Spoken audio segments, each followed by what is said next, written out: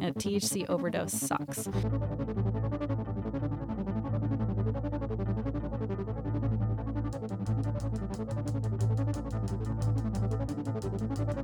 Hello, and welcome to This is Cannabis from X-Ray FM, the show that takes an insider look at the Oregon cannabis scene. I'm your host, Lee Henderson, and with me in the studio today is my co-host, Emma Chasen, the founder of Eminent Consulting. Hi. Hi. How are you? I'm well. How are you? I'm good. It's a busy week this week for me. It is also a very busy week for me this week. So, today's show, I'm very excited about. Dr. Adi Ray is back in studio with us. Brilliant woman. She really is something else. And we're going to be talking about sort of the problem of high potency cannabis, both from a sort of a physiological, if you will, perspective, but also sort of from a market perspective and a community perspective, et cetera. And I will just say that this question is sort of the thing that got us to do this show in the first place, was wanting to talk about this issue, educate people about this issue, understand it ourselves. Yep. And sort of hopefully bring a different perspective to the community here, or to the cannabis community in general, I guess, because it's really, it's a strong contention of mine. That the cannabis market here seems to have, at least, for the moment, be kind of for heavy users by heavy users, and I think that's a problem. Yep. And I mean, a lot of different problems come from that.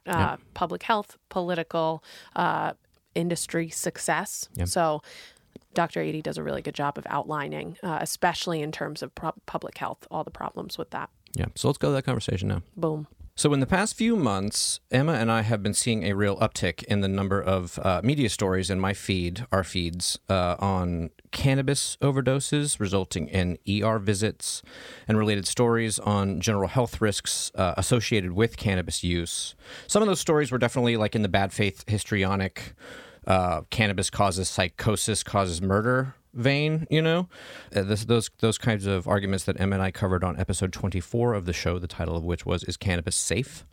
But on the flip side, we felt there was a lot of honest reporting that we saw as well.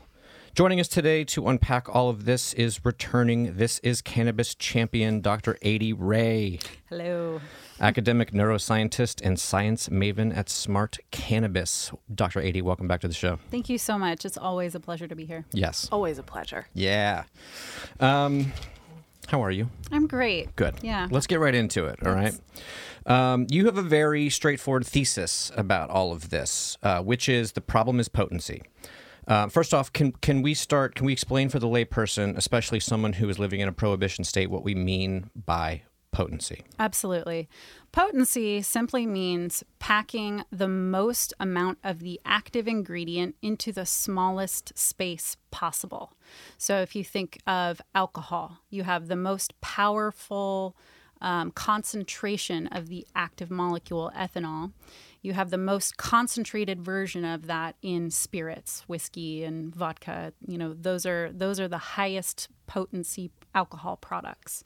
The ones that are lower potency, there's more volume, more space, and less of the active ingredient. So you're looking at wine or, sake or, something. Near beer. Yeah. So potency really means packing more of the active ingredient into the same amount of space. And so when we think about this with cannabis products, it is really THC that we're talking about. So THC is the primary component that drives the intoxication. Some people refer to that as psychoactivity, but that has kind of a different meaning. Psychoactivity is just anything that affects brain function, and lots of things in cannabis affect brain function. But for the purposes of this conversation, we're specifically talking about THC. How much THC can you get into the smallest space possible? Great. So the problem is potency. Again, so I want to ask, am I mischaracterizing your thesis by saying that the problem is potency rather than saying the problem with potency is ... Well, I think that there are actually, there are arguments on both sides of that, because potent products aren't necessarily bad if you're using them in moderation or very sparingly or for a very specific purpose, like you're you have a cancer protocol and you need to blast as much of, the cancer with this very potent product. Right. So it's not that the problem is potency, but there is definitely a problem with potency. And in fact, there are many problems with it. And even, thinking about how we got here, why do we have all these super potent products? And one reason is very obvious, and it's that THC gets you high, and that has always been valuable. Like people like feeling high. They like that altered state of consciousness. There is, it is a rewarding substance. It activates the, brain areas that create, a feeling that's good. So, of course, the more of it, the better. That's the thinking. But really, the reason that we have the situation we have right now, which is the vast majority of the cannabis market flooded with potent products, flowers that are greater than 20% THC, all of these concentrates in every form and texture imaginable.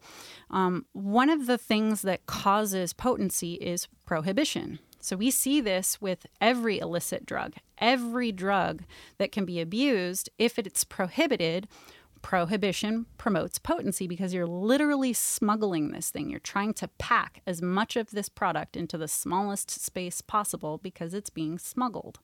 So what we have now is really a legacy of prohibition. All of these practices of potency and potent products have been carried over. Yes, because they feel good and there might be some value of it, but also, is it necessary anymore? Right. Yeah, it always seems to me that, and again, we were talking just before we started recording about how sort of different cultures, different markets sort of are looking for different things. It seems to me very much that, especially here, possibly in California, although I don't really have a read on that, that the potency issue that we're talking about, and for what it's worth, like, what do you consider to be sort of the midpoint? Yeah. If we looked at it just mathematically, what is the cannabis flower, the raw, and I'll start with flower because that really is the foundation for everything else. So if we look at flower physiologically, it's not really possible for a flower to crank out any more than 31% THC. And if you have lab results that say otherwise, then you probably have a problem with the lab, not necessarily a super the flower. margin of error or something. Exactly. So if we look at 30% is probably the maximum we could ever pump out of a flower. I'm looking at the mean or median and below that. So, right around 15%. This is what we would see from a typical outdoor flower, a sun-grown flower. So, that's about the midpoint. And so everything, north of the midpoint is, if you have to split it into two categories, it's either low or high. That's probably a little bit too, that's not refined enough. And I think that there are lots of different subdivisions within, THC. But a general rule of thumb, you had said 20.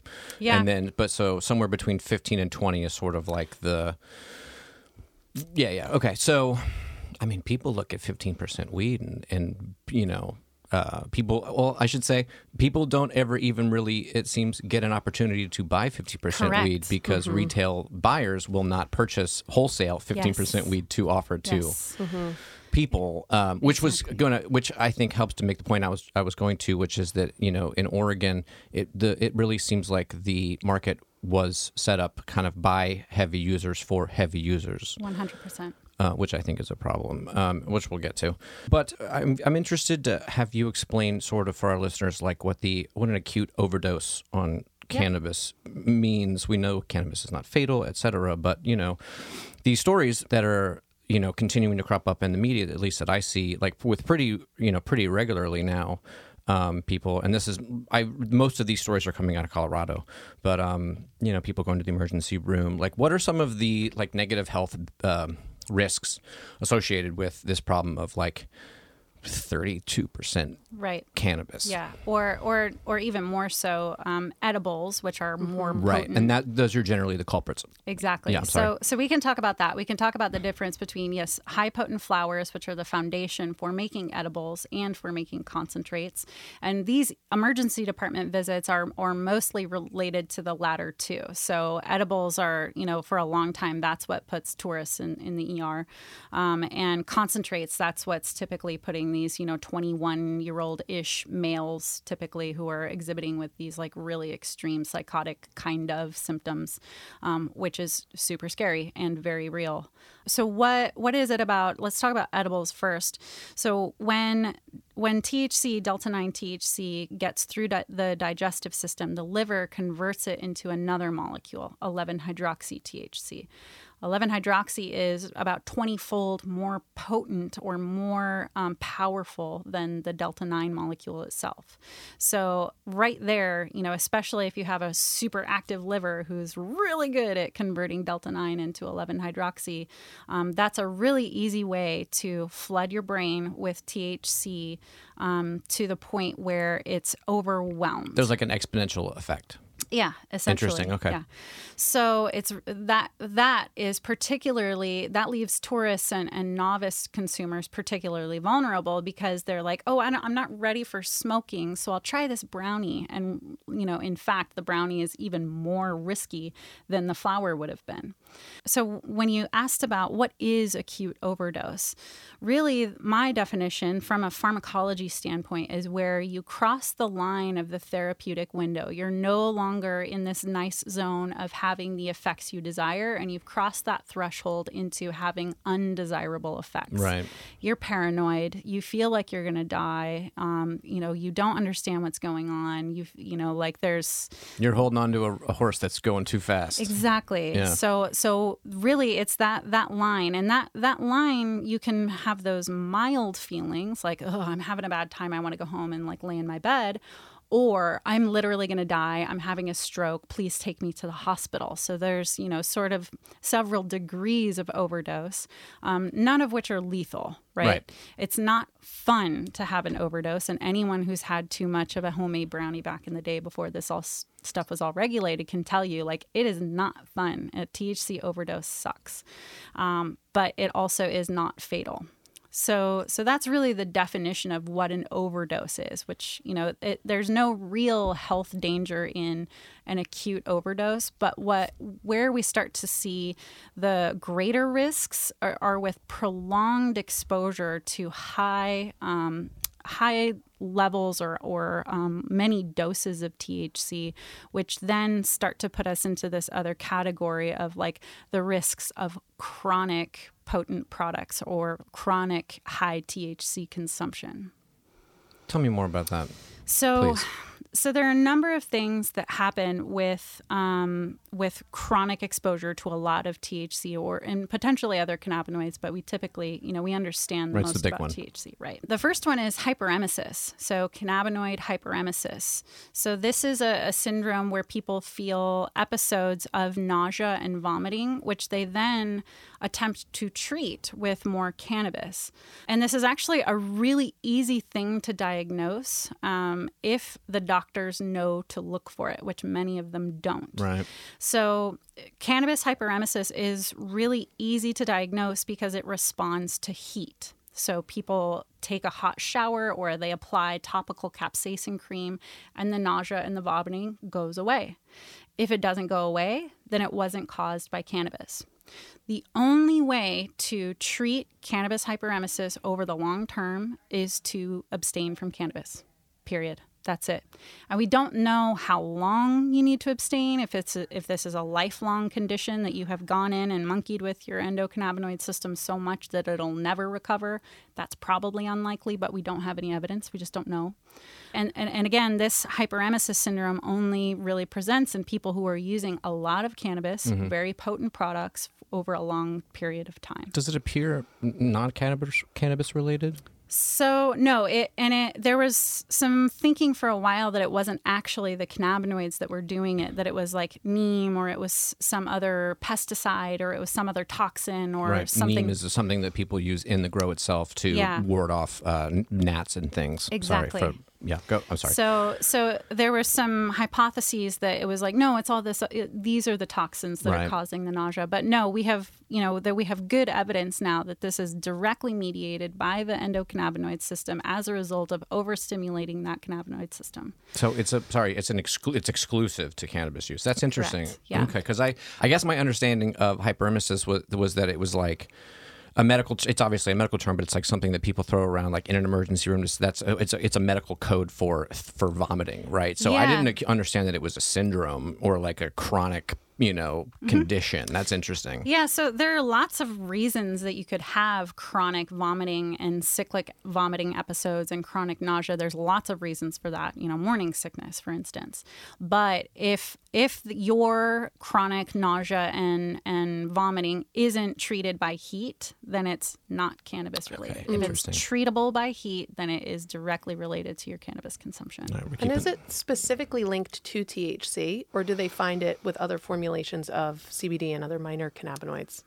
I don't think we have enough people who are using those other products to be able to gather any evidence about that. The only people we have who present with cannabis hyperemesis are those that are using a lot of THC. So it's extremely likely that it's, mediated by the CB1 receptor specifically.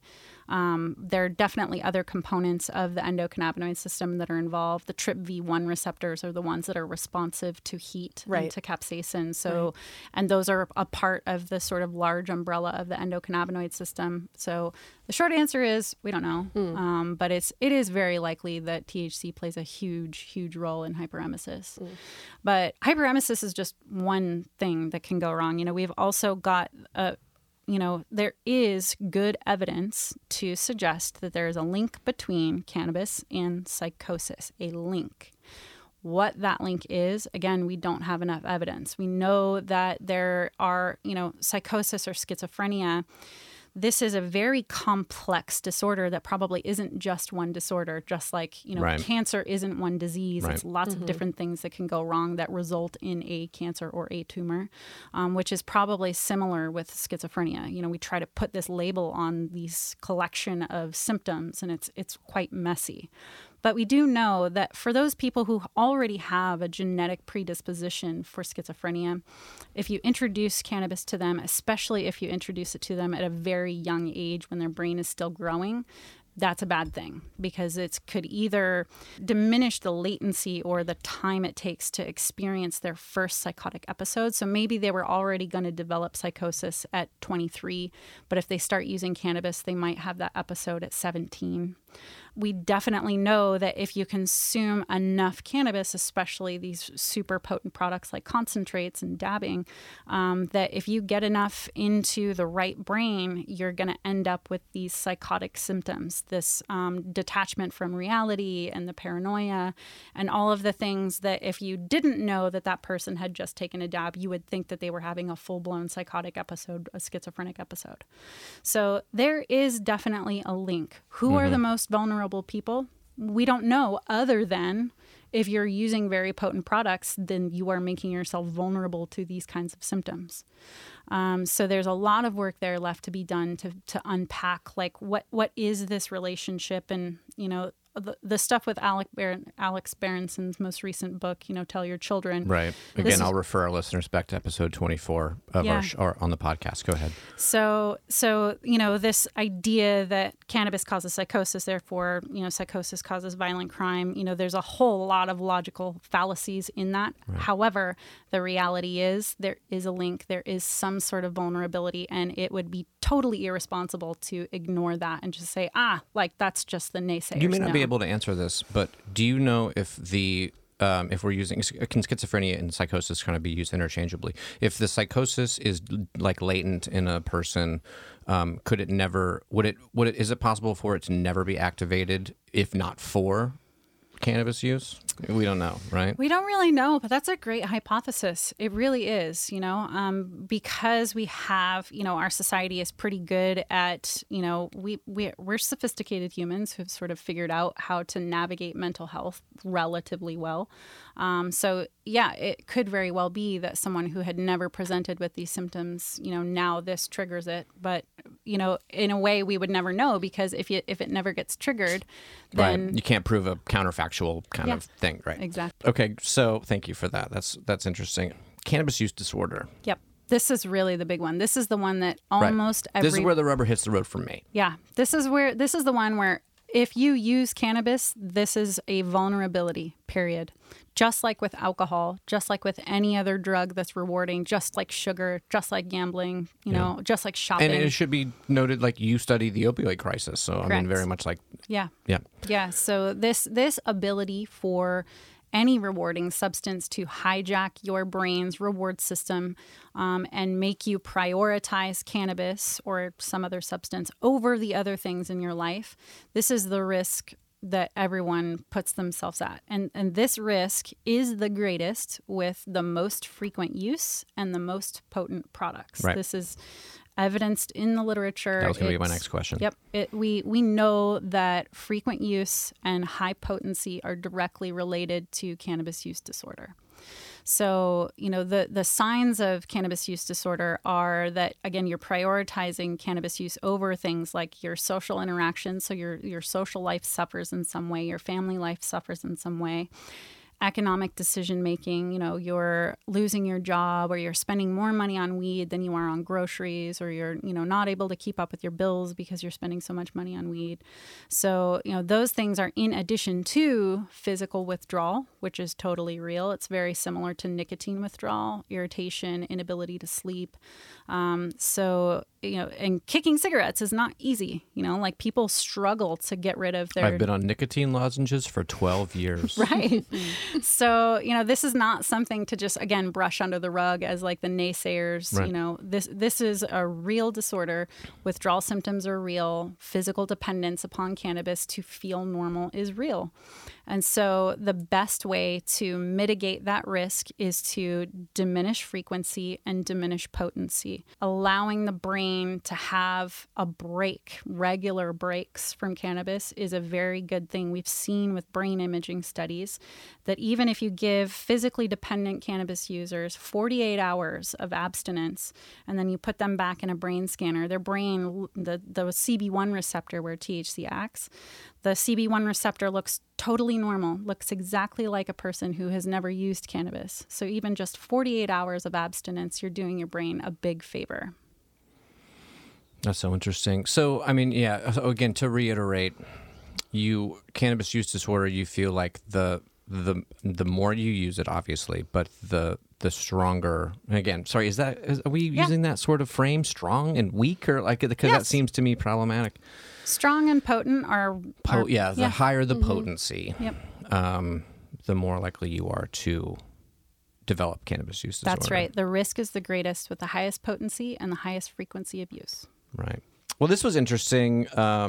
A resistance to general anesthesia. Yes. In prospective surgery patients. This is a really new one, actually. And what's funny, so I was giving a talk to a bunch of clinicians, a bunch of anesthesiologists who, you know, anesthesia and pain relief are kind of one and the same, and neuroscience is really the root of both of those things. And so I was giving a talk to all these physicians who administer anesthesia as their day job. Right. Who knows what they do at night? But I had someone approach me after the talk and say, you know, what I've noticed is that for my really heavy cannabis users who are like, you know, proud dabbers, they need twice as much propofol, which is the drug that puts people to sleep. They need twice as much general anesthesia as a normal patient does. And they need almost twice as much fentanyl as well, IV fentanyl. Ooh. So, Yikes.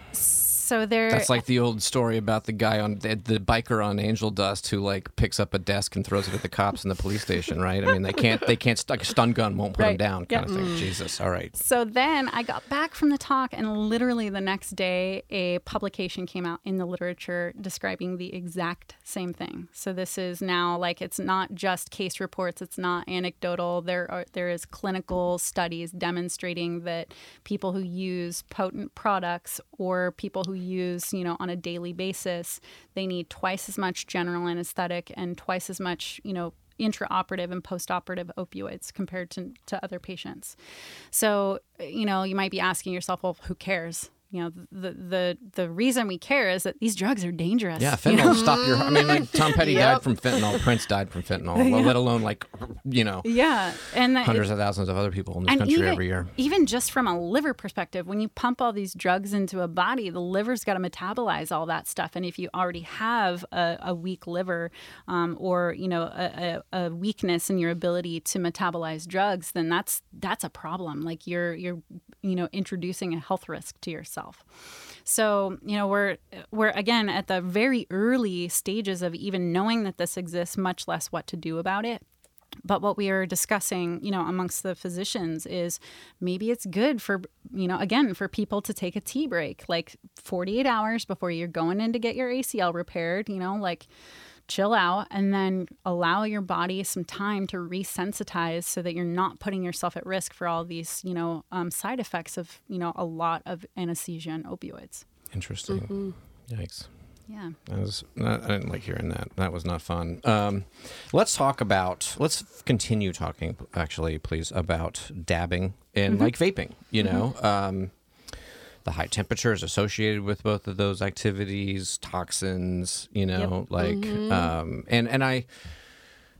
I wonder about this, and I've been thinking, knowing we were going to talk about this week, I've been thinking about, I recently, about a month ago, a friend of mine died from brain cancer. And since then, my wife and I have been talking a lot about like EMFs and like AirPods and, just sort of like, I mean, not, it's something that we, kind of talk about and think about. My wife's been doing some research on about, those sorts of things. And I don't mean to get too far out there on EMFs, but, what are the unintended, what are the unintended consequences, potential consequences of dabbing, vaping in the same way I wonder, the potential consequences of something like Bluetooth, especially like AirPods that are shooting, Bluetooth right into your brain, just Wi-Fi in general, we're going to find out about in 20 years. Does that make sense? Yeah. Like what's, talk to us, about dabbing, vaping, the high temperatures, Well, I mean, I think fortunately and unfortunately, we're not going to have to wait 20 years here. Like we already have evidence that shows, if you have a dab rig that is too hot, you will break down those molecules in a way that don't get break down under, typical combustion or vaporizing. So I'm talking about whole flower vaporizing. So at a high enough temperature, you break the molecules in a way that they become toxic. And so we see these toxic byproducts at certain temperatures, which are very common temperatures with dab rigs. Now, there is increasing technology, which is getting around this and making things safer. There are companies that make little ceramic discs that you put in that only get to a certain temperature. There are, double layered glass, bowls or whatever they call them. I'm not a dabber. I can't tell you what the piece is called. But anyway, there's double layers of glass, which insulate, the product itself from those extreme temperatures. There are the electronic rigs that don't require a flame or a butane torch. So there are technologies which are allowing people to more closely, get low temp dabs, mitigate the carcinogens. And some of them, No, some of them aren't just carcinogens. Some of them are like straight up toxins. They're just straight up hepatotoxicity. They will just cause your organs to fail. Sweet. Because a carcinogen is a cancer-inducing toxin, but it's not just a cancer risk. They're just straight up like cellular damaging toxins in high temperature dabbing. So that's dabbing. And then with the vaporizer cartridges, and I think that consumers are finally coming around to this, that, the carrier oils, again, at higher temperatures can be metabolized or vaporized into things that are toxic. So, for a long time, people were using propylene glycol as a thinning agent in all of these vaporizer cartridges, which at a certain temperature turns directly into formaldehyde. So, and that's bad. little. So we're, the industry is getting a lot better at not having those things. So the highest quality vaporizer cartridges, you'll see it's just pure cannabinoids. It's pure cannabis oil. And if it's diluted with like hemp seed oil or something. So we're getting better about that. But it's really difficult from a consumer perspective to know, what questions do I ask? Is this a ceramic core in this, heater? And what is what is the thinning agent used? Those are really sophisticated consumers that have to know to ask for those things, or a very responsible retailer who will only carry those kinds of products, which means that they have to know about it and they have to care about it, which a lot of people do, but some don't. So a lot of, profit is still a motive in many of these I wouldn't decisions. imagine that. Sorry, I'm a little more jaded or cynical about that. I don't think that's going to. Sorry. Yeah. Well, it's even consumers who begin to educate themselves around, like, for example, terpenes, where they think, oh, terpenes are good. I need to look beyond THC and cannabinoids for terpenes. But terpenes, especially when added into dabs or other concentrates, can turn into these toxic compounds when heated at the temperature, at a specific temperature. I mean, that research came out of Portland State University, where they were looking at terpenes, synthetic and food grade, that are commonly added to these cannabis oils that turn into benzene when heated at a certain temperature. Benzene, toxin, carcinogen.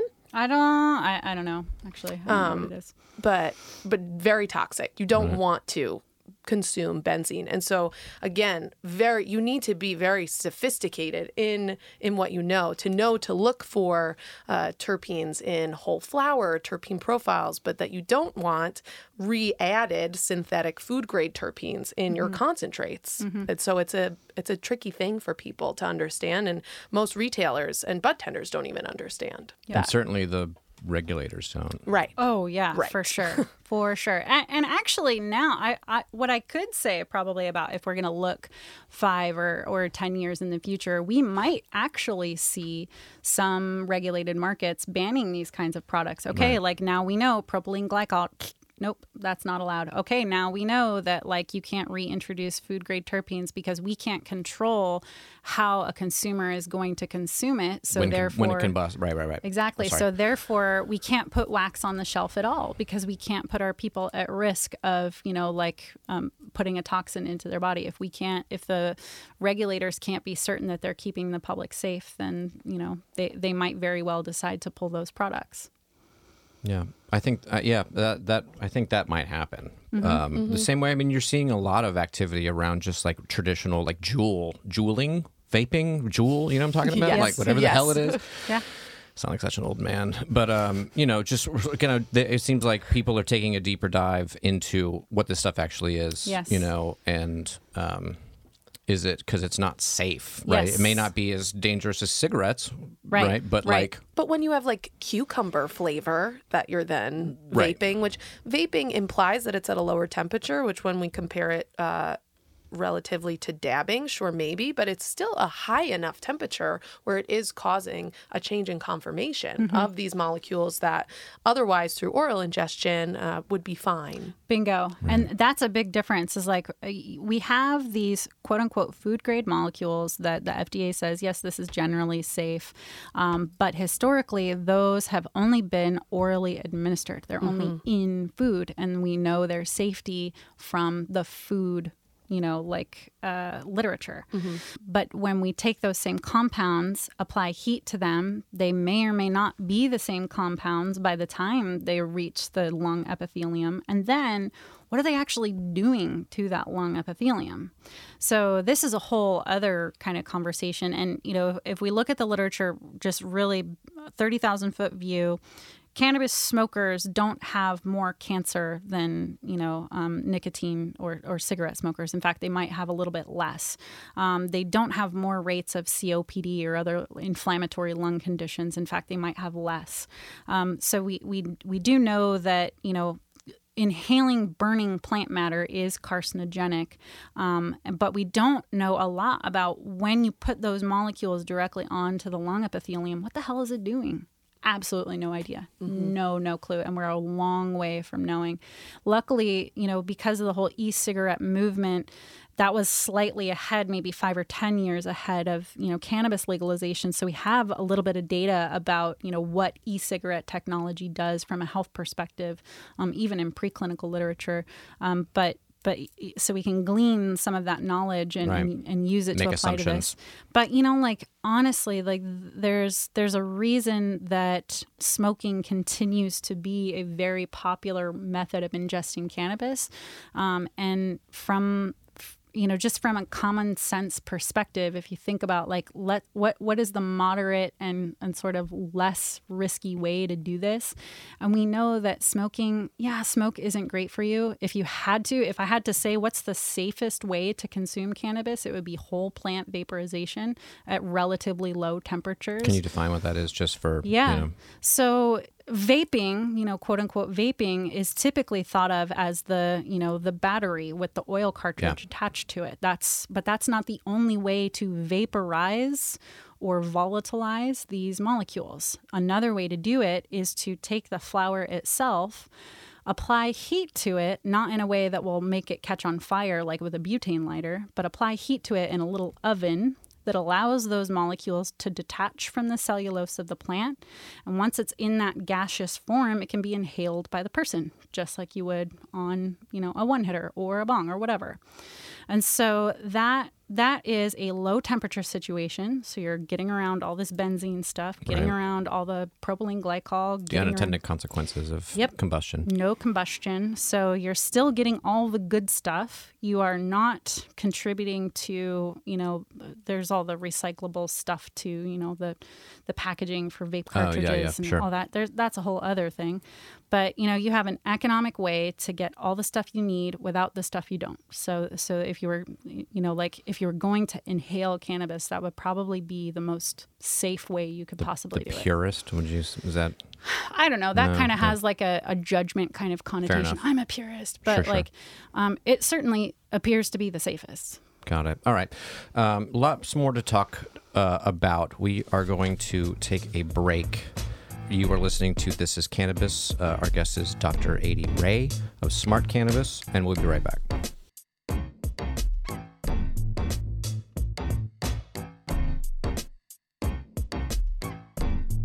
Support for X-Ray FM comes from Cascade Record Pressing. As the Northwest's only vinyl record manufacturing facility, Cascade is committed to serving Portland's independent recording artists and record labels. Cascade Record Pressing. Local manufacturing for local music. For more information, please visit cascaderecordpressing.com. All right, and we are back. If you were just joining us, you were listening to This is Cannabis on X-Ray FM, the show that takes an insider look at the Oregon cannabis scene. My name is Lee Henderson, and with me in the studio is my co-host Emma Chasen, and our guest today is Dr. Adi Ray, academic neuroscientist and science maven at Smart Cannabis. Thank you for staying with us. My pleasure. Thank you, as always. Oh, you're welcome. Okay.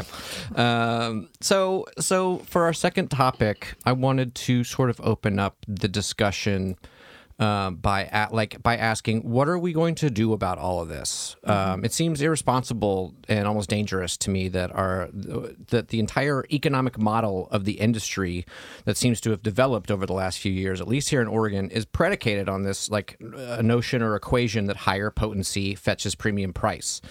Emma and I have always sort of contended on this show that this was like a facile and very frustrating fact due to the kind of polydynamic nature of cannabis, and and then you add in this new layer that are of sort of understanding that is coming out, and this seems to spell to me like real trouble for the industry. I was thinking, I was joking to myself kind of as we were talking, like the title of this episode should be like "Smoking Weed is Bad," but it's not bad, and that's why I asked you here, or we asked you here to do this show, is because it seems like this could really be troublesome, or for the industry from the public health perspective, let's say, but then from like the kind of the politics of it, you know what I mean? Like it's how this all works, in my opinion.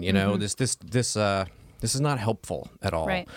So I wanted to sort of open up the conversation and say, like, what What can we do about all of this? Yeah. Well, I think before we start with what can we do, we can kind of, we talked a little bit about how we got ourselves into this mess. And the way that I often think about this is that these high potency products really are an experimental drug. If we look at all of the things we know about cannabis, everything we have spent the last few decades, systematically characterizing with grants and with research programs, what we have been studying is the cannabis from, China from 5,000 years ago, which is nothing at all like the very potent frankenflowers that we see on the shelf. Now. Exactly. Right. So a lot of what we understand about cannabis, both its clinical use and its, sort of pharmacology at the cellular level, we understand those things from the perspective of a low potency product. Very frequently, I like to say that, we did clinical trials, phase 1 clinical trials with cannabis in China 5,000 years ago. That is, it is safe for most moderately healthy people. But that kind of cannabis is not the kind of cannabis that most dispensaries are stocking. Right. That understanding has not caught up to where we are now. Exactly. And so, we do have some history of potent products, like Lebanese hash has been around for hundreds of years. We definitely have, this kind of preparation it has a very rich history in some parts of the world. But, again, that's a very precious product. It was a religious product, a ceremonial product. And it was not typically, wake up at 9 o'clock in the morning every day and have your dab before you, get on with your day. So I really like to take a step back and think about these potent products as truly experimental. We don't know what we're doing here. We do know a lot about low potency products, which is that they are pretty safe. They are pretty useful. There are undeniable medical benefits. There are undeniable, enjoyable states of altered consciousness that are possible. Right. But you can still have that medical benefit. You can still have those enjoyable experiences without taking all of the health risks on board. Yeah, I mean, it goes back to what I was saying about, the market seems to have been set up by heavy users for heavy users, and how frustrating I find that. For sure. And, now that we are in this situation, if we had a blank slate like these other, states that are just coming on board with their, legal programs, if we had a blank slate, we would probably do things differently, because there are lots of consumers out there who are excluded from engaging in cannabis at all because there aren't any products for them. Right. I have many close colleagues who are in the cannabis industry who absolutely cannot partake because there simply aren't products that are low enough potency for them to enjoy. Enjoy. Right. Exactly. So there are a number of things that we need to do to fix this situation. One is that we need to determine what products are actually useful and are actually valuable. We know that for some people, these high potency products are useful and valuable, and that's the only thing that they want. Yeah, let me interrupt you right there and just say, like, in our first topic, our first segment, we were talking about dabbing, and it may have seemed like we were kind of coming down on it pretty hard. I will say I have friends who have medical issues like, ulcerative colitis and things like that find dabbing that specifically dab for that issue. And so, I mean, we don't mean to cast too much judgment. We're just trying to educate. We're trying to Exactly. And Sorry. elucidate that just those forms of consumption have higher risks associated with them. And that there is scientific evidence for that. For sure. And that's not to say that there are no benefits for them or not any benefits for, the most people who use them. But there are, you're absolutely right in that the way that the Oregon market and to some extent the California market and Washington and Colorado, all of these markets are largely set up, as a legacy from the black market, which was all of these potent products. So the people who were already consumers prior to legalization are still consumers post legalization. And so, now that we no longer have that requirement, that barrier of like, okay, we can only buy the dank because it's the only thing available. Right. What else is possible? So asking that question, like, what is useful to people? What's enjoyable to people? Because, I often think about It's very common for us to, like, in the summer, go over to a friend's house. They've got a pool. All the adults have a beer in their hand and the kids are in the pool. Great. It's much more rare that you would be in that same situation with your family and you're passing around a J. Nobody's, like, I certainly would not be comfortable taking a hit of a J and then sitting and trying to watch my kid in the pool. That's just not safe. So it would be a lot safer if I had a very low potency product that had a very subtle shift, Right. like maybe a half a glass of wine or a half a PBR. If I had that very subtle shift that, was very short term, where I could still have, all of my cognitive function and my motor responses and be able to be in a safe environment. Be on the clock, exactly, as it were, as a parent or what have you. Yeah. Exactly. So That's how I feel about it too. So what does that product look like? Right. What if it's a flower? We've talked about this a lot. Yeah. As a flower, what percent THC is that for me, which might be different than for someone else. Yeah. And so 8%, I think. That's the number that's the dart I'm going to throw at the board. And for me, it's probably 6 or 3, right? So, but we don't really know. So if we had 8 and 6 and 3 and 1 and hemp, then we would have the ability to figure out what is the watching the kids in the pool weed. Right? So those products don't exist. And there are many more uses for cannabis than we're currently, putting it to use for. Because right now we have like this bucket of products that can only really has a limited range of behaviors and situations that it enables. So what are all the other buckets that are totally empty because those flowers don't exist? So and really, it doesn't exist because the economic imperative to growers is to grow the most potent cannabis that they can, and if they can get above that 30% threshold, that guarantees a wholesale sale to retail. Yes. And retail is uninterested in anything under, I would say. I mean, well, I don't know.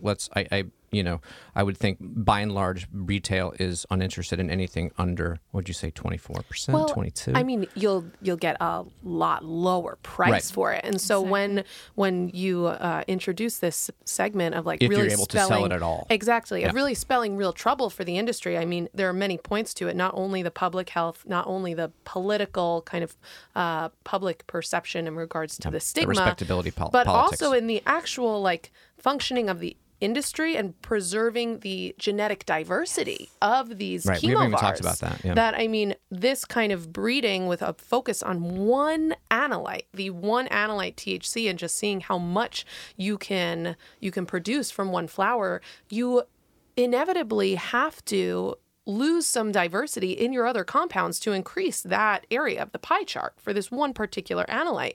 And you may have to sacrifice also mold resistance and fungal resistance and other things built into cannabis's genome that create the most therapeutic effect if we're pulling from the ensemble effect that all of these compounds actually can produce the most efficacious experience for a consumer. And so that is another big piece of this to me. And, historically, it makes sense that a wholesaler would value these flowers more because last quarter, that's what sold. The quarter before that, that's what sold. The quarter before that, that's what sold. So historically, it makes sense to say, okay, like based on the only data we have, this is what is valuable because this is what will sell. But that is a sort of retroactive look at what might be valuable this quarter right now. So if we look to the future, if we attempt to forecast the trends. What are the trends that are coming? So, there probably is still going to be some segment of the market that does buy these potent products. Right. Great. So let's keep them on the shelf. But what else? Yes, and. So if we attempt to do some trend forecasting, we're like, who's getting left out? We know that we have tourists. We just need a Budweiser. We need something that everyone can consume. It's palatable. It's enjoyable. It's not going to cause any adverse effects. Let's get a Budweiser on the shelf. And as long as you don't have 8 of them, you're going to be okay. And so let's think about, okay, well, we have our Budweiser. Now we have our Corona. And now we have our, generally palatable things that are good for most people. And then we can start to get into more niche markets, right? So what's going to sell for women? Because, there's probably some sex sex differences in what women like and what men like, because, our bodies respond differently to these compounds. There are different needs. There are different use cases. There's the watch the kids in the pool weed. There's the go to the concert weed. There's the, go to yoga and still go to work afterward weed. So, if we look at what is the future, what lifestyles are out there, and how does cannabis fit into those lifestyles, and what kind of cannabis is that? So that requires a much more sophisticated model, right? We can't just look at historic trends and then base wholesale prices on those historic trends. We have to base wholesale prices on what is possible and probable, and that's a much, much trickier position to put the wholesaler in, the retailer in. And we have to kind of take this leap of faith that those consumers will actually be there. So we need to close this loop of the consumer needs to demand genetic diversity, chemotypic diversity. They want options. They have to say, I'm not going to shop there anymore because they only sell the Frankenflowers.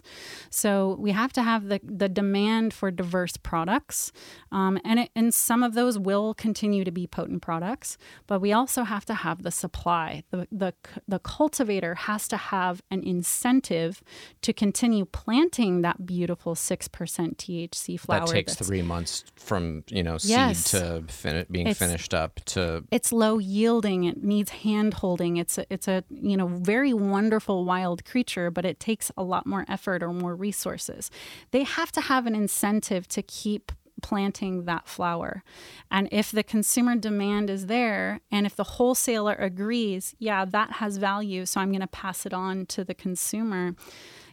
This is a complex situation that requires a really, forward thinking path on both the cultivator and the wholesaler, as well as the consumer education that allows them to know that this might be a valuable experience. Because right now, a lot of the consumers only know one thing, and that is dank.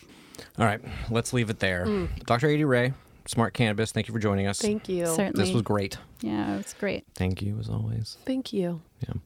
We have to leave it there. You are listening to This is Cannabis on X-Ray FM, and we'll be right back.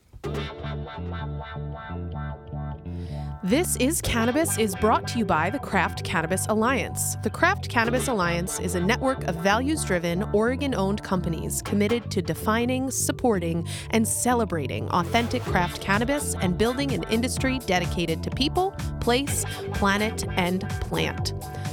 The Alliance is leading the fight for interstate commerce in legal cannabis through the One Fix campaign. Export is the centerpiece of a successful Oregon industry that will support hundreds of farms and dozens of companies, providing world-class artisan products to legal markets and cannabis lovers everywhere.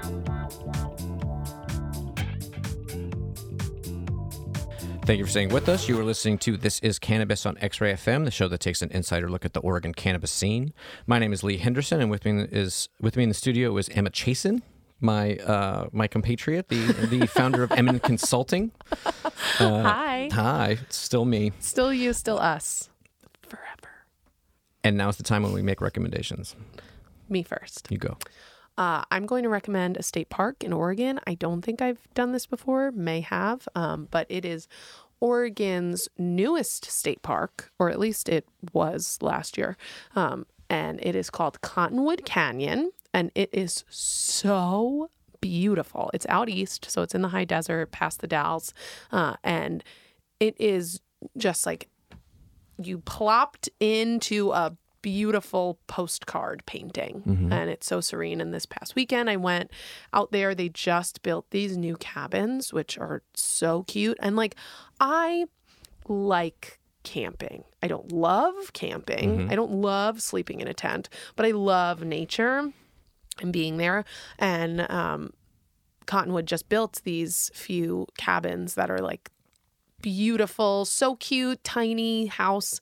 And so we stayed in a cabin this time, and it was wonderful. It kind of the best of both worlds. The sounds best like for of both worlds. I come from New York. I again have always had an appreciation for nature. I love going hiking. I love being in the woods and playing in the woods. But there are like certain like comfort things that I also love. And so like glamping in this way was wonderful. And we went out there because my sister's in town with like my friend family here, and just had an amazing time. And so if anybody wants to like check out a really beautiful state park in Oregon, Cottonwood Canyon. Yeah. Word. Yeah. I'm not really a camping person. Yeah, I believe that you said once to me that like the most kind of like outdoorsy thing that you like to do is eat brunch on a patio. Yeah, although I don't really go to brunch, you know, so that was somewhat hyperbolic. But yes, I don't even really like eating outside, actually, to be honest. But that seemed like a funny thing to say at the time. My older daughter, she and I are very alike in many, many ways, and she said something which I have just sort of adopted now, which is when we were saying, like, do you want to do this? Do you want to do this? You know, we were like, wanting to go to the park or, do something like that as a family. And she said, I'm really much more of an indoor person. And I was like, me too. I was like, me too. I couldn't argue with it. I was just sort of like, such an unpopular opinion amongst Oregonians, especially Portlanders. Sure, yeah. People like are really super outdoorsy, and which I love. Yes. Amazing. I'm so happy for them. Exactly. I'm a city person. Exactly. And I'm kind of like somewhere in between.